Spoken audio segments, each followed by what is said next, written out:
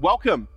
Welcome to church today. Welcome to Daniel's Idol Shop, a place where you can get all of the idols, gods, icons, talismans you need. If you have anything you need, please come see me. I'm a purveyor of everything spiritual and holy. Hi, sir. Welcome. Welcome to my shop today. My name's Dion. Dion, how can I help you today? Yeah, I've been married for 37 years now and just really struggling to have kids. Are you able to help with anything? Or? Mate, I've got just the thing for you. I've got a god here, beautifully carved, beautifully made. Now what you're going to do is you're going to put this up on a shelf, up nice and high, put a little chunk of meat out for it every day, make sure to give it lots of water. It kind of like songs to sing to it, and everywhere you go, take this thing with you. You'll have more children than Rob Stacey if you keep this up on your wall. Thank you. There you go. Kia ora, welcome. Come on in. Hi there. Hello, how's it going? Hi, I'm Daniel. Welcome to my shop. Rob, nice to meet you. How can I help you today? So, my farm's, it's a bit dry at the moment. Oh, My true. crops have just dissipated, mate, and True. really need some rain, so... You do, yeah. Mate, have I got the thing for you? Have you ever seen the rains down in Africa? I was down in Africa and I picked up this god here, handcrafted from the finest wood. Wow. Mate, if you keep this up on your shelf, polish it, clean it, you got to burn a little incense for it. You got to make sure it's kept in a nice smelling place. You got to keep it dry, okay, which is good. Once you do that, the rains will fall, your crops will be abundant. Just make sure to keep it polished and clean. Right. You got to keep it nice and dry. Make sure you can look after this always, every day. Okay, you do that, you'll have beautiful, beautiful lifesaver. crops. Thanks, mate. Thank you, sir.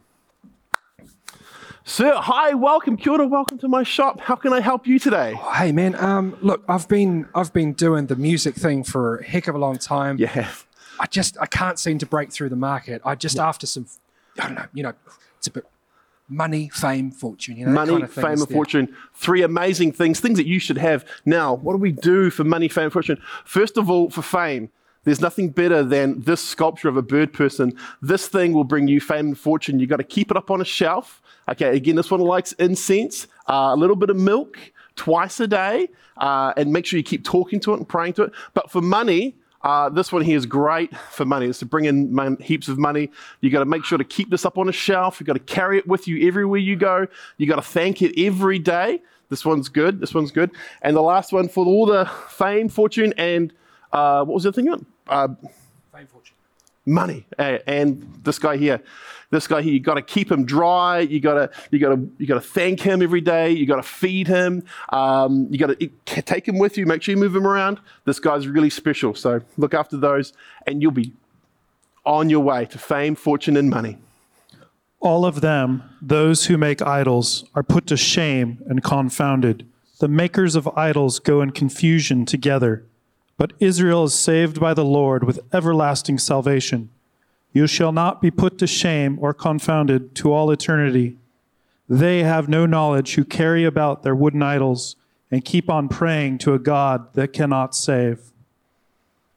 Throughout all of history, all peoples, all cultures have all been trying to visualize in some way and form for themselves God.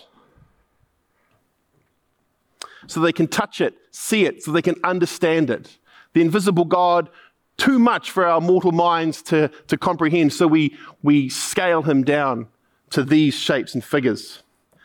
Mayan gods, Aztec gods, Egyptian gods, Greek gods, Norse gods.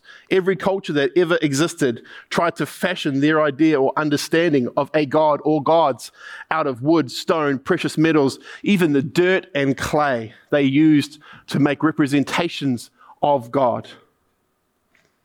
They did this so that they could see it, they could understand it and comprehend it. Another way, that they may even possess it, that they may own the God, that they may control it, and they may bend his will to theirs. Having these gods and idols in your possession, that would bring you power, favor, fortune, or even just good luck. But they also brought a sense of stability, a sense of peace of mind. As Colin said in his sermon last week, these idols bring a sense of order and peace to the perceived chaos of the world. They believe these icons and idols bring hope out of darkness. Things are bad because we didn't serve our little idols, our little gods properly. And things are good because our little idols, our little gods are happy with what we did and what we gave to them.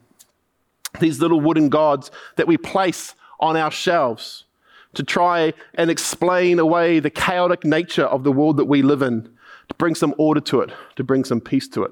This practice still happens today.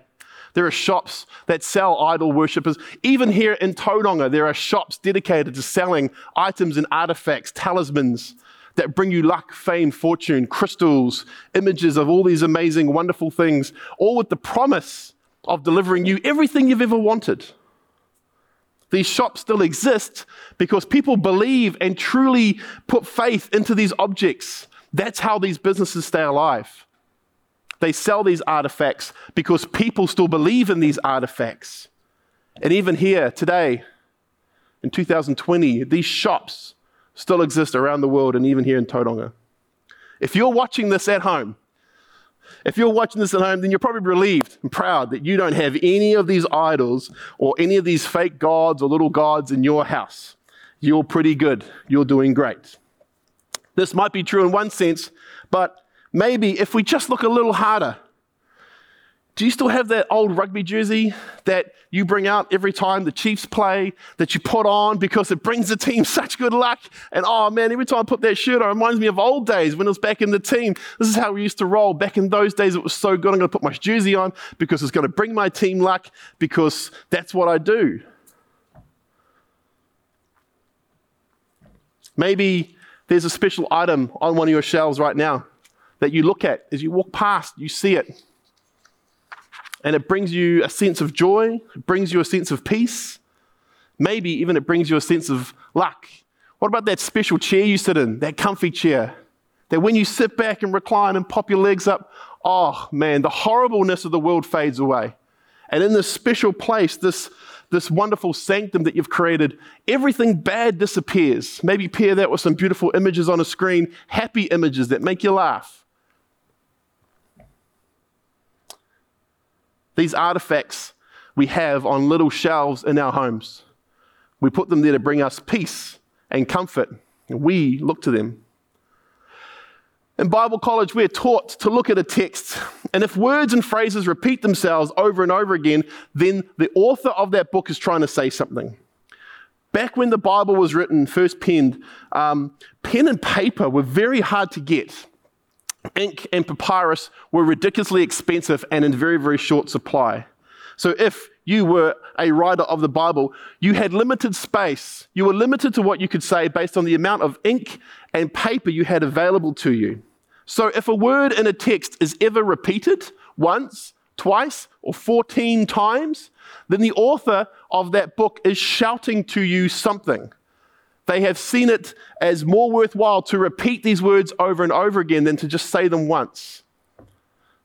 We're going to look at these passages in Isaiah and see for ourselves, what is it that the author is screaming to us? What is it that God is saying to this person? And how is this person saying it to us? Starting from verse 5. I am the Lord. There is no other. Besides me, there is no God.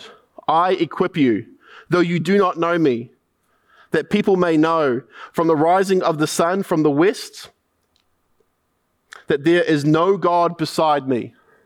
I am the Lord, and there is no other. I form light and create darkness. I make well-being and create calamity. I am the Lord who does these things. Shower, O heavens, from above, and let the clouds of righteousness rain down. Let the earth open, that salvation and righteousness may bear fruit. Let the earth cause them to be both to sprout. I, the Lord, have created these things. Woe to him who strive with him who formed him, a pot amongst earthen pots. Does the clay say to him who forms it, what are you making? Or does it say, your work has no handles? Woe to him who says to a father, what are you begetting? Or to a woman, with what are you in labor?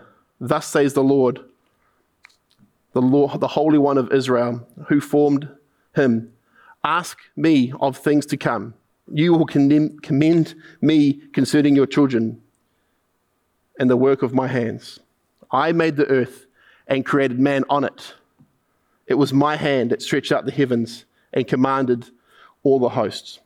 I have stirred up in righteousness. I will make all the ways level. He shall build my city and set my exiles free, not for price or reward, the Lord of hosts.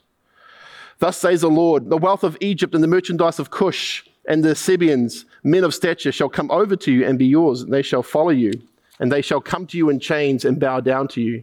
They will plead with you, saying, surely God is in you, and there is no other God, no God besides him. Truly, you are a God who hides himself, O God of Israel, the Savior. All of them are put to shame and confounded. The makers of idols go in confusion together. But Israel is saved by the Lord with the everlasting salvation. You shall not be put to shame or confounded to eternity. For thus says the Lord, who created the heavens. He is God, who formed the earth and made it. He established it. He did not make it empty. He formed it and inhabited it. I am the Lord, and there is no other. I did not speak in secret in the land of darkness. I did not say to the offspring of Jacob, seek me in vain.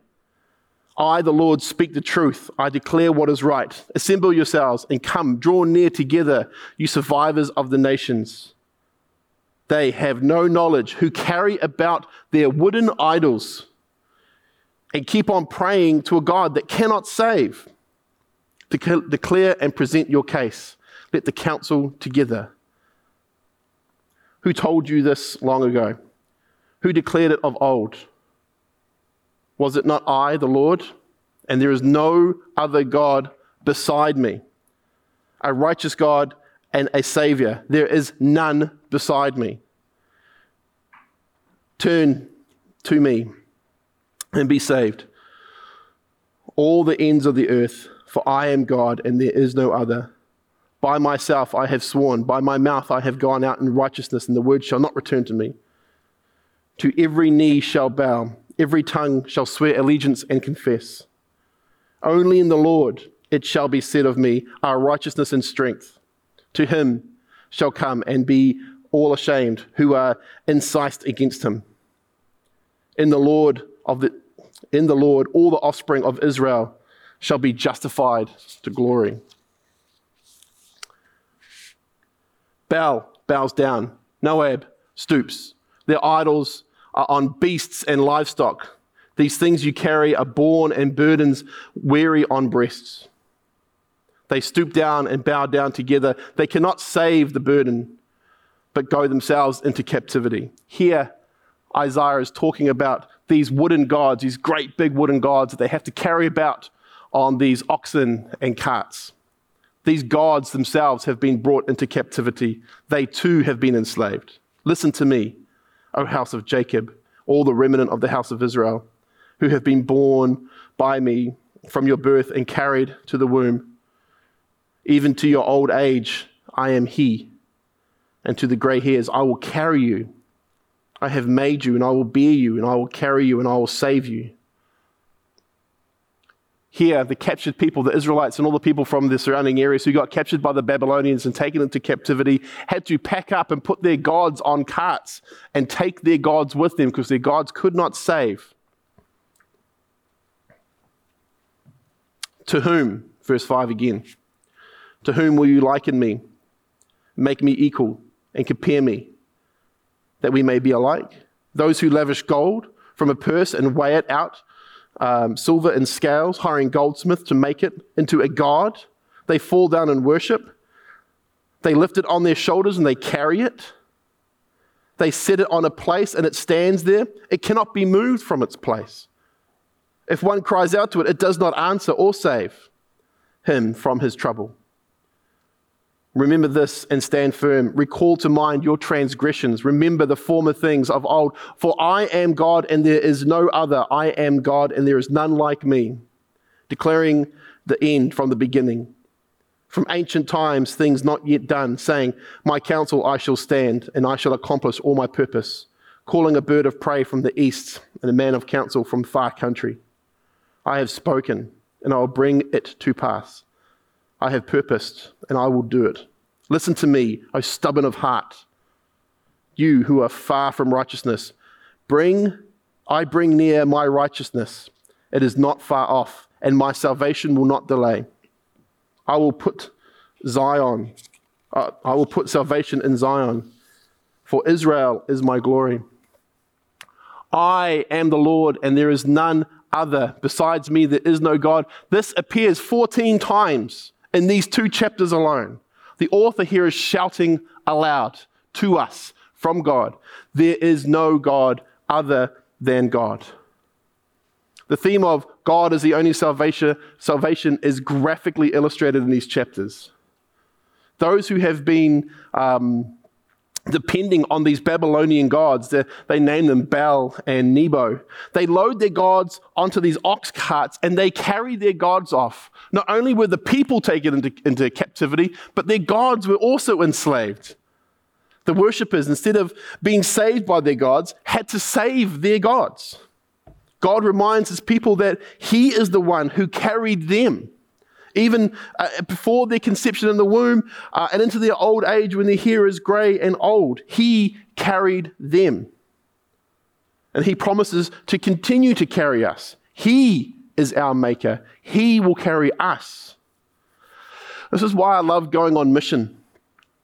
I love going on mission because that's where I find God. This is where I feel closest to him. This is where he is most present. I remember this one time when I was out on mission. I was doing a pre-missions trip to Fiji. And so I'm at the airport about to leave Auckland. And I call up my guy in Fiji and say, hey, Eddie, I'm about to fly. I'll see you in 3 hours. He's like, all good. I'll pick you up at the airport. Sweet as. I hop on the flight. Beautiful flight. Get out.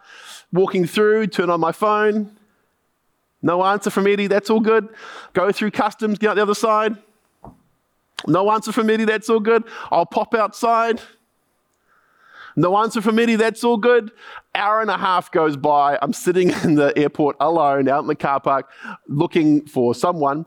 I don't know who I'm waiting for. Anyway, this other pastor I know, Pastor Jackson, turns up. He goes, Brother Daniel, how you doing? Bulla, bro. And we meet. It's great. I feel relieved. Right, where's Eddie and where are we going? Oh, Eddie's not coming. We're going to wait. His car drives off. We're now standing together. We're waiting for this other guy, John. Anyway, another hour and a half goes by. John turns up. Now me, John, Pastor Jackson end up going in a car to hire a 4-wheel drive. It's double the price than we were quoted, but I don't know what's going on.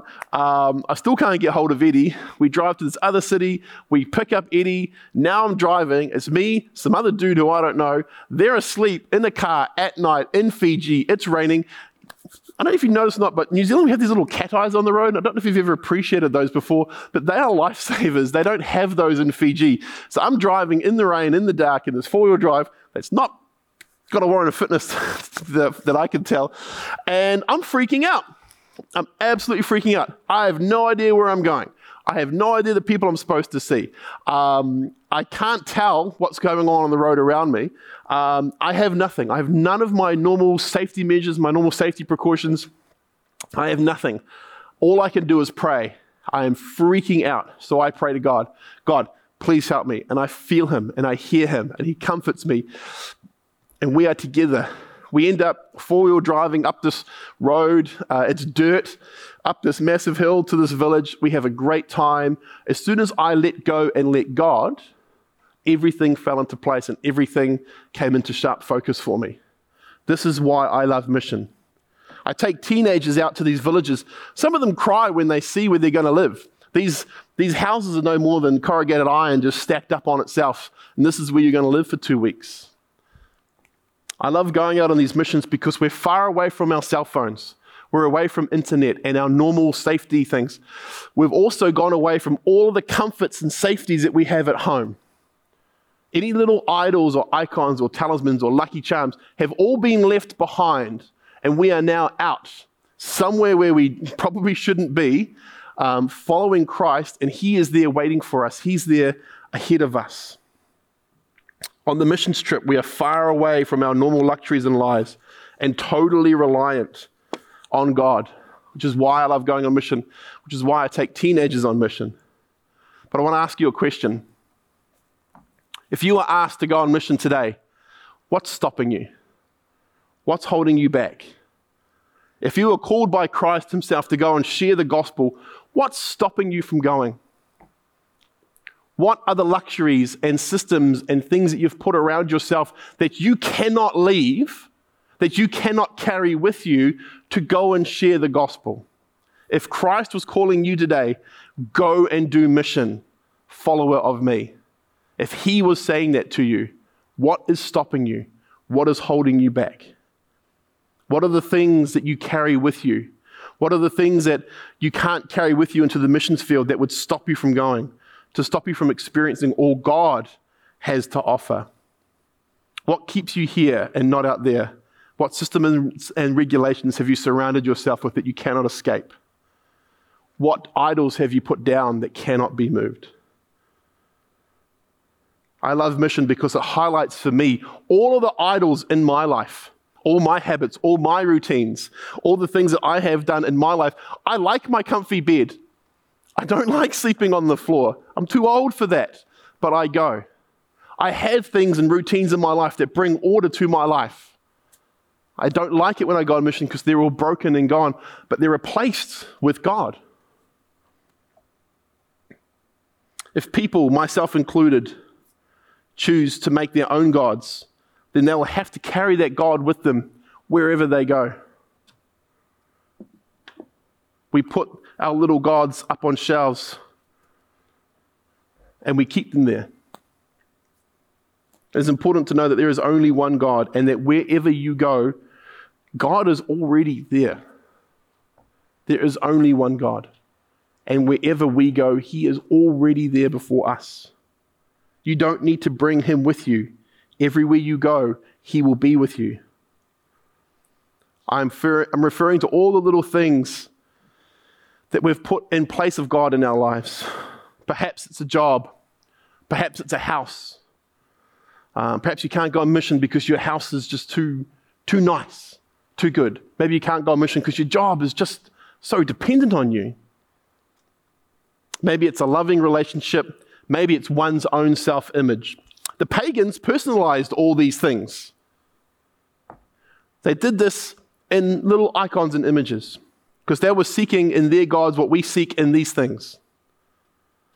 These are the things that give us identity, a sense of meaning and purpose. Christ alone gives us meaning, identity, and a sense of purpose. I get it. It's hard. It's hard when you cannot see him. It gets harder in times when you cannot feel the presence of God. I get that, and I feel that too. I feel that we make images to compensate for our own lack of faith. I put things in place to compensate for my own lack of faith.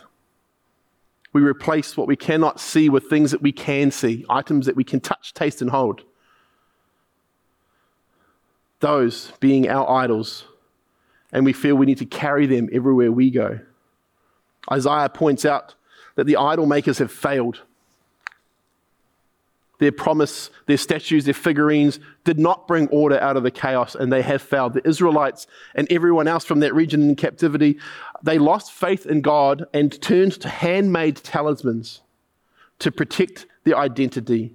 And we think that God would be just and right to bring judgment down on these people because they put their faith in idols. But he didn't. Instead, God says, turn back to me. All of you who have made idols and icons, turn back to me in love. I am the Lord, and there is none other besides me. Besides me, there is no God. God is telling us over and over and over, not in judgment and condemnation. I don't get the feeling that God is angry with us for this. I don't think he's upset. I believe he's the opposite. I believe he loves us. And he's telling us over and over and over again in love. He's telling us that he is the hope in the darkness. That we don't need to worry whether we have the right gods or idols or tokens or artifacts in our lives to bring us happiness and success. We have God, the one and only true God. And he's telling us to put our faith in him and him alone. He made us. He carries us. In him is everything we ever wanted and needed. In him is love. And that's what he's saying to us today in love. Of all the icons and idols that we make, maybe this one here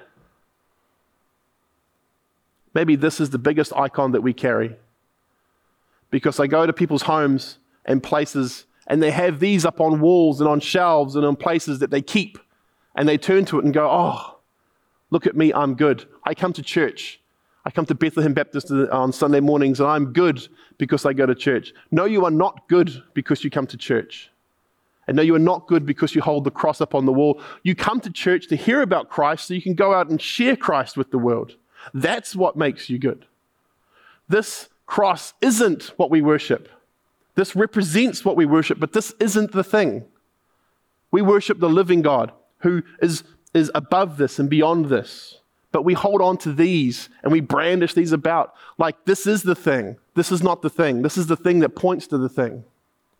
But we hold on to these too much. We need to embrace Jesus Christ. Not as a token, not as a means to an end, but the end himself. He is what we are looking for. He is what we are searching for. In him is everything we need.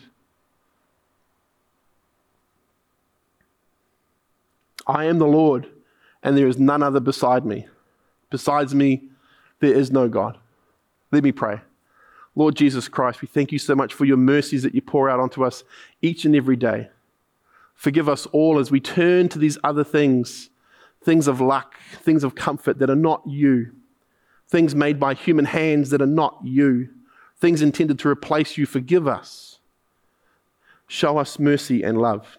Help us to turn and look beyond idols stuck on shelves to the living God that is present. Lead us to where you are working. Help us to work where you are. Help us to be alongside you. Lead us, Jesus. Call us out. Break any chains and bonds of the comfort and the little world that we built for ourselves. Blow it wide open and call us out to share your gospel. Jesus, we pray, we need your Holy Spirit to send us out. We ask these things in the name of the Father, Son, and the Holy Spirit. Amen.